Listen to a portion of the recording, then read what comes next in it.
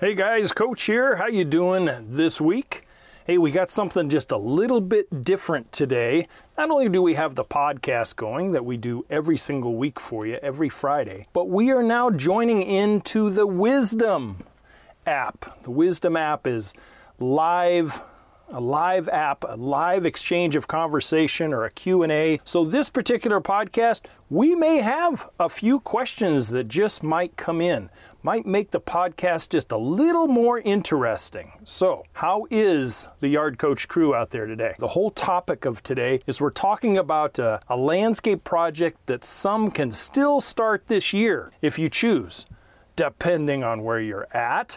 But I am addressing many who will have to wait until next spring to launch. And you know who you are. You look outside and you go, yes, so much for that landscape project. Thought I was going to get it in, but I got 6 inches of snow, and chances are you're not going to be able to do it. So that's what we got going on today. Man, I am glad you're here. I'm excited about this one. It's got a little bit of the live tremors that are going through Coach right now, but we'll get through it just fine. So let's get this show on the road, shall we?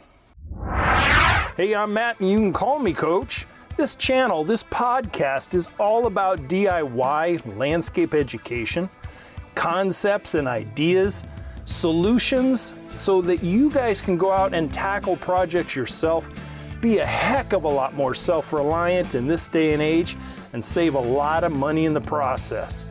Man, you know something, after 20 years in the green industry, I bring with me a lot of knowledge and experience that I want to share with you guys.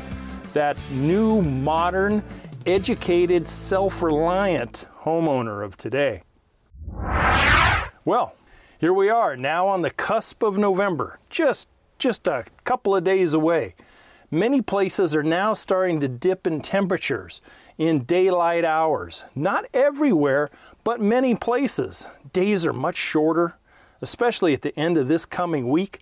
And at the end of next week, you're going to have daylight savings time changing again. And it's this time of year when many turn to the thoughts of the holidays, maybe some holiday travel and some shopping lists and all those kinds of stuff. And landscaping projects oftentimes start to take a rear seat as far as the priorities go. You may have a project in mind, but fear that the time of year and the weather is a hindrance now. Well, it probably is, and it really depends, right? It depends on what? It depends on location, and weather is the determining factors of whether you move forward and launch or hold off until next year. Now, for you guys in the southern tier states, Florida, Bama, Mississippi, southern Texas, Arizona, maybe some parts of southern Nevada, but they're starting to get cooled off too. And SoCal, you're probably good. All the way up California, although, man, they sure got smacked hard lately with some good rain and snow. Not sure you're going to have real landscaping conditions going on for a little while unless things kind of dry out. But either way, there has to be a thought process injected into the project in order for it to be an enjoyable, smooth, and painless road to the end of your project journey. It really does. Take out those planning and those critical steps that we're talking about here today, and that's sometimes where people just throw the shovel down and they curse and they say, that's it, I'm done. Well, some of those critical steps, like any other home improvement project, you have to understand. You really do. And you have to meet it mentally, you have to meet it physically and financially.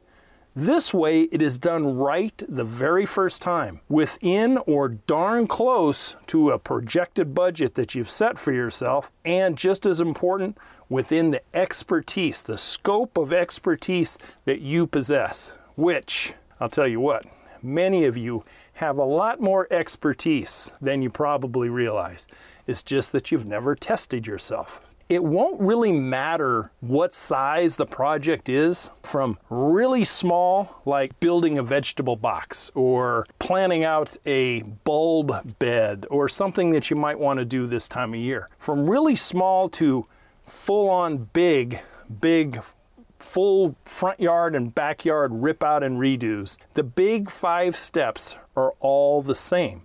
You just basically, to coin a phrase from some fast food places, you just kind of have to supersize the plan a little bit. So here they are. Here's the big 5. And I readily admit that I have talked about these in the past. I have. But I want to interject these occasionally because rather than you go tripping through 9 million videos or podcasts in order to find the last one I did, I have it up to date for you here. And since we're coming into the winter months, the planning months, here's a nice fresh look at it, okay? So here they are, the big 5. Number 1, budget. Number 1, budget. I'm going to break these down a little more extensively as the show goes on. Design, a landscape design. Doesn't have to be super fancy, but a landscape design that meets the budget. Very big emphasis that meets the budget. You don't want to over-design if your budget isn't going to accommodate it. The next one is sourcing. Obviously, you need to go out and find where those things you're going to need are and be able to attain them. The equipment that you're going to need, both what you have on hand, what you can get your hands on through your circle of influence, and what you may have to buy or rent. And then finally, initiation or implementation or execution, whatever you want to throw to it there, whatever verb, it's going to be the last one. And if you don't have the first and you don't have the last, you ain't going to get anywhere, really. You're going to get really frustrated. And the whole DIY process kind of unravels like the inside of a golf ball unless you have some of these things really dialed in. So let's touch on each one briefly so we can understand them better. Because, you know, knowledge, there comes power, right? So let's look at it. Let's look at that budget. It's really... Gosh, of all the times that I would go consult with folks for designing and contracting, it's the biggest thing they think about, but the least thing they want to disclose. It's like a poker game. You know, they want to sit at the kitchen table like I've done so many times, and we talk and we get to know each other and we get some chemistry going, and it's like, okay, Matt, we want you to do it. How much is the design going to cost? Well, it's going to cost you $500 or whatever it was. Okay, we can move forward with that. Super, let's get this thing going. Now, what kind of budget do you have? What do you mean? Well, what kind of budget have you set for yourself? You know, so that I can design around that. Well, I don't know. How much is it going to cost? It all depends on what you want me to design, you know? So it would be this give and take. And after doing my measuring, my photography and all that other stuff, talking to them a little bit more and chipping away at that ice block that I call the budget window. Most of the time I had a range, and I was very happy if I left the consult with the design and I had a range of a budget.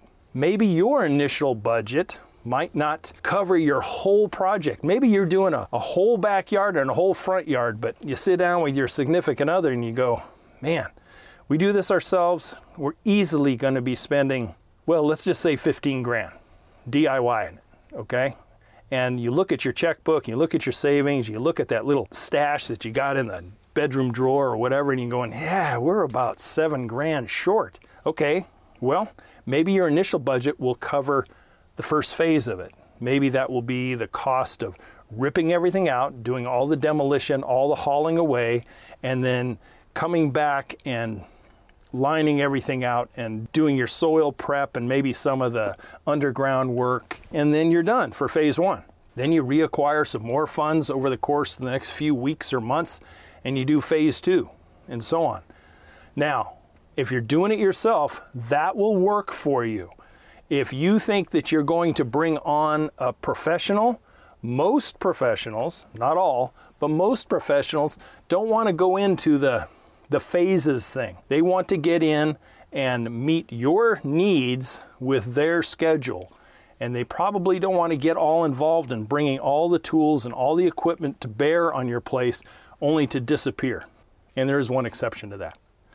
In case they want to do something, they've got maybe 4 jobs going at once. Maybe the company has big crews, so they have a demolition crew, they have an underground crew, they've got a cement crew, and they've got a finishing crew. And then they can just plug these people in. Now, Coach did not do it that way. I was a small company and I intended to stay small. So there was at one time me and 4 people, and then towards the end there was me, period. Plus maybe my son who wanted to make a couple extra bucks, or day labor that I brought from temp agencies. But that was it. And it worked because we were going through a recession and I needed every single dollar that I could get out of every single job. Many DIYers, this will work with those phases. Like I said, most professionals, they kind of go, I'd just like to get in and do it. The trade-off is if you get into a lot of phases, things get left undone. I've seen this in some DIYs and I've seen this in some professionals. Things like, okay, demo's done, we got enough time, let's get some soil amending done, and we're gonna do some trenching, and then, okay, we're done.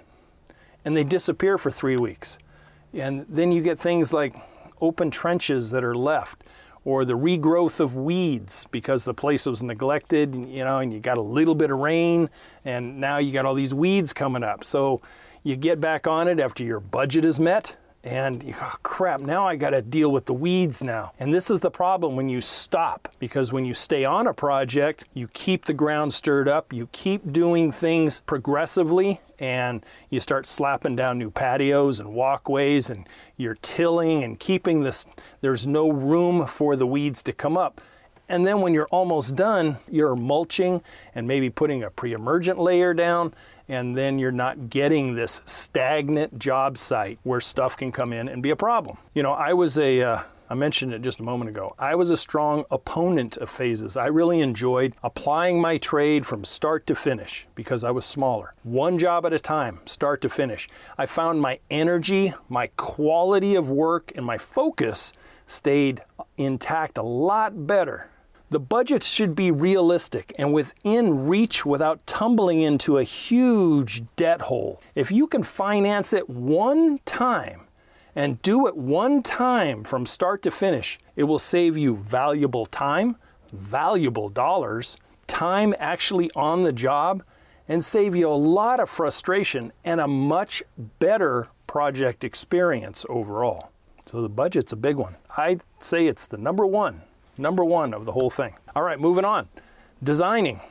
I mentioned when I told you the list, designing to the budget. If you guys have set a $10,000 budget, don't design in $33,000 worth of landscape unless that design is going to be phased in over 3 phases or 4 phases. And then remember that if you have an outdoor kitchen you're going to put in next year and you're going to put in a hot tub the year after, make sure you do all the underground work in phase 1 or phase 2 at the most. Now that we have a budget, a relatively comprehensive design and notes should be completed. And when I say comprehensive, this is going to be your paper map, your road map of where you're going to start and where you're going to finish. Now the design generally is the finished product look, but in your design notes, you're going to make notes to yourself, just like I did to my clients, of what is going to be needed to be done. You could also call it a step-by-step punch list or whatever you want to do. This can be done by you with a little thought, or you can farm it out to a qualified landscape designer, like moi did for over 20 years, almost 30 years as a designer. And then you can take that roadmap and then you can apply it. And I had dozens of clients over the years that did just that. They hired me, they paid me, I gave them something that they could work with, I explained it to them, and then they were on their own. And 90% of them did pretty darn well. As you begin to assemble your ideas and your thoughts, the budget will be kept in mind at all times. Let's just call them the I wants or the give me's, okay? The I wants are nice on paper, but can they materialize in a financial reality? Can they? If you want to put in fire bowl water feature and all that other kind of stuff, that's really nice. It's the when it comes to looking at online and on websites and stuff, but can you afford it? Is it realistic? Even in the phases down the road, will it be realistic? And you have to be very, very honest with yourself. If so, then do it. Then do it by all means. If it's financially attainable, do it. It'll never be cheaper than it was yesterday. Good God, look at where we're at now. Thank you very much, all the inflation that's going on. 5.4% or something over the past same time last year. Good Lord, my God. The design should be, it should be accurate to within a foot for you noobs and rookies, okay? Measuring that stuff out and transferring those scale measurements from your backyard onto a piece of paper. Takes a little bit of a learning curve, but it's okay. Remember, it's a conceptual design. And if you're doing it yourself, it's a conceptual design that you have to understand. And you are conveying the ideas into an accurate placement and certainly to scale measurements. I always suggest you do a little bit, just a little bit of recon outside your home to determine costs on certain important items, especially if those items are going to be part of your plan or your design. Items such as, how much do plants cost nowadays? How much does sod cost, or seed, or top dressing, compost, concrete, soil amendments, irrigation parts and pieces, lighting, lumber, etc. You need to have your head around that in order to design it in and meet that budget. It will really help when you create the budget as well as the design itself. It can be a computer-generated one if you are a mind and tech-savvy type of person, all the way down to a piece of binder paper or printer paper, as long as you and whomever you show it to understand the scale, the concept of the design, etc. But don't design out a 2,000 square foot sod lawn area if you only have room for 500 square feet and a budget of 200 square feet. Don't design out a 500 square foot patio if your budget only allows 250. Design and call for small plants if budgets are limited and not large scale plants. It's a great way to save big dollars. Put them in the ground, be patient. If you can wait 6 months or 8 months, that gallon can shrub is going to be a 5-gallon can in that period of time. So there's one way to stretch your budget a little bit. All right, let's move on to the next one. Sourcing. What I mean here is sourcing and locating the equipment, tools, materials, and in some cases, if you so choose, professionals that will be needed in order to meet the other parts of the Big Five. Find where you can locate, say like cement. If you had to go pour a hot tub pad, where would you go get it? And how would you get it? Would you have a 1 cubic yard pour on a Saturday and you'd bring in a truck to do it? Or would you go rent a trailer? And if so, when you're renting a trailer, is it going to be the powered, mechanized trailers? Or is it going to be those hand pump crank trailers where you have to get it out of that trailer a lot faster? And then looking at your power equipment. What do you have on hand now versus what might you be able to get and what might you be able to rent? Bulk materials. Bulk materials in the form of bark and mulch, compost, seed if that's what you want. What other kinds of things? Gravels, boulders, all of this stuff can be found at bulk material yards.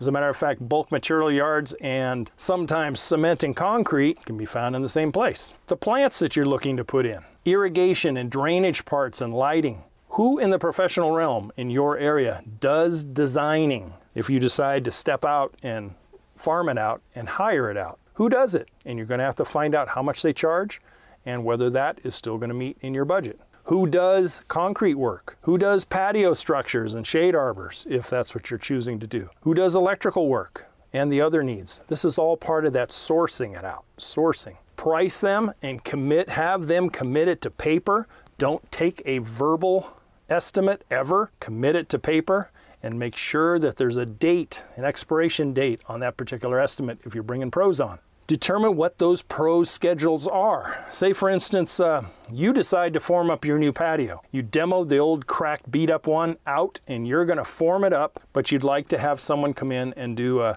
nice finish on it. And maybe that's not your strong suit. And I say that because concrete and I are friends and we're not best friends. Believe me, I can get a walkway down and I can get a hot tub pad down, but if I wanted to do a stamped, colored concrete, no.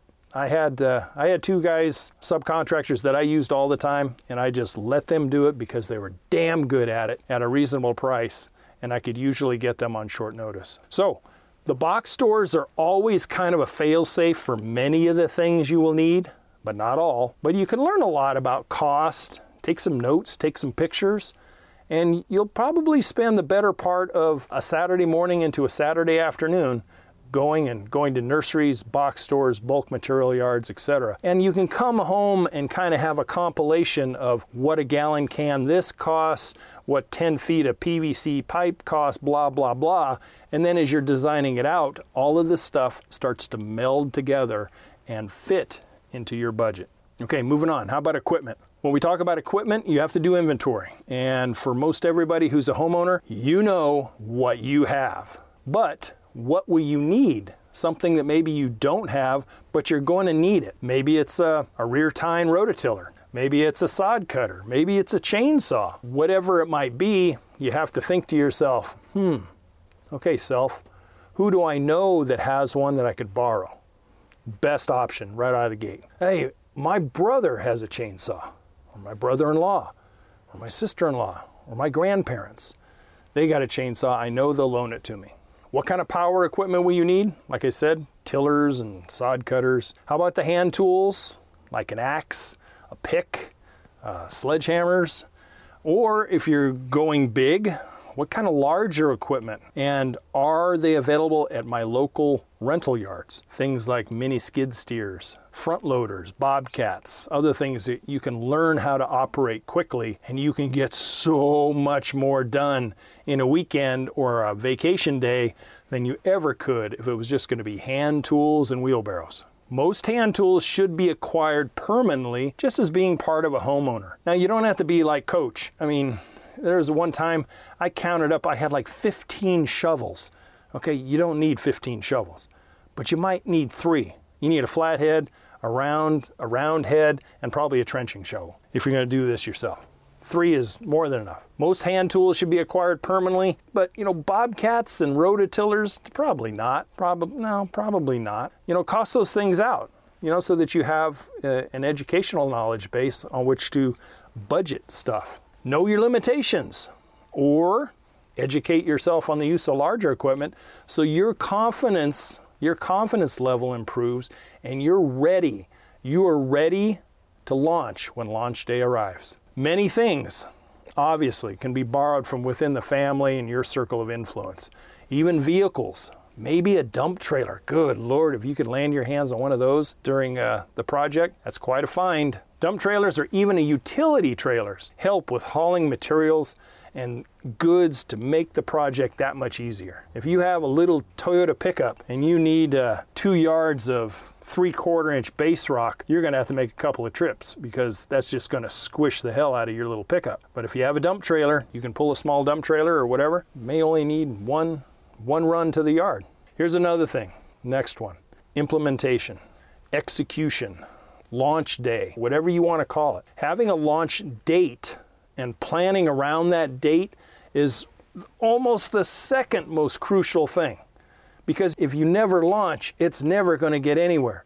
If you spent 2 months planning it out, designing it out, lining everything up, and then you don't do nothing, gee, many Christmas, what a waste of time. Scheduling time off for you, arranging family needs, arranging and scheduling pros if you're bringing them in. And then how are you going to dovetail in with those pros' schedule? Equipment, ordering of materials, all revolves around this first date, that launch date. So if it's going to be Saturday on April 2nd, 2022, and then you have X number of days to get your demolition done, get the site cleaned up, and all the stuff that you're going to need to be able to do at a particular point in time, and then you have your pro that's going to come in and do all the flat work or your patios and walkways or whatever, and you have trenching and other stuff that's going to be needed. And I always suggest you get a lot of your underground work done before the cement guy arrives, but sometimes you can't. You got to be flexible. If there's demolition to be done, it is really nice to have a few extra bodies to tackle that initial day. It's nice to have that support around you, and it's nice to really lighten the load and keep everybody energized. And then at the end, you kick back, you're sore, you're sweaty, you're tired, and you guys have a beer and a barbecue, and it really makes that first day, which is really critical, almost like a kid going off to school for the first time. You know, if he has some friends and he knows somebody and gets in there, it makes it a lot easier than being a total stranger and doing it all on his own. Anyway, staying on that projected schedule as much as you can. Weather will dictate a lot of things. Life gets in the way sometimes. You know, you can have everything ready to go and you know that on Monday morning your cement guy's there and all of a sudden he doesn't show. He doesn't call you. So what do? Hey, if you go to the website and get the ebook, I'll tell you what to do. Maybe your demo day, maybe your demolition day is going to be just one day. For some of you, there might be a lot of stuff going on. Maybe some of you, it's going to take 3 days, 5 days, a week or more. You know, have the necessary help to manage the task at hand and then know your limitations. Project timelines of start to finish and allow for some weather setbacks, material setbacks, and professionals setbacks. You know, basically patience, understanding, and acceptance of these time issues up front will mitigate your frustrations, your cursing parties, and make your project flow a lot smoother. Don't enter into it expecting next day service for some things, especially in these times we are in. Contractors are super busy. Product in the pipeline is kind of iffy in some realms. You know, so order early and allow an extra week for something, especially if they're special orders. Last minute special orders and such often run into several extra days depending on what you need. All part of the planning it out ahead of time. It really is. So now you have just a glimpse at your new landscape makeover project and what is involved. It's just not grass and plants and water. It's really not. There's a lot to it. You wouldn't go into a whole kitchen remodel or a brand new bedroom extension without having a lot of planning on it. It's no difference in the landscape world. Watch or listen to this a couple of times if you'd really like to get a thorough understanding. I invite you to. If you want even more education and more info on DIY landscaping, hey, check out the digital course and the ebook on there. It's always youryardcoach.com. Plus, if you haven't subscribed or you haven't followed on Wisdom Here Today, or on YouTube, or on the podcast, I sure invite you to do so. I'm honored to have you. I really am, as part of the Yard Coach crew. Guys, that's what I have right now. I'm glad to see that the live thing went off without a hitch. I didn't have a whole lot of people come on there, but in time, maybe there will be. Who knows? But I am certainly glad. And taking a glance over at the Wisdom app, it looked like there may be like 45 of you or so that are out there. Well, hey, check out the podcast, and every Friday afternoon I always release the YouTube channel, and look forward to seeing your comments and let me know what you need. I also always invite people to come over and email me at youryardcoach@gmail.com if you guys have questions that you don't want to share publicly, but you have landscape questions. Well, until next week, next Friday, as always, I'll see you then, and to your landscape success, you guys take care. Thank you for listening to the Yard Coach podcast. Don't forget to head over to the website at youryardcoach.com, where you will find more DIY landscape education, including the free 15-step DIY landscape checklist, Coach Matt's ebook called Landscaping Simplified, and the flagship digital course, Homescape 1.0. As always, if you have any questions or comments, you can email Coach Matt directly at youryardcoach@gmail.com. We'll see you right here next week.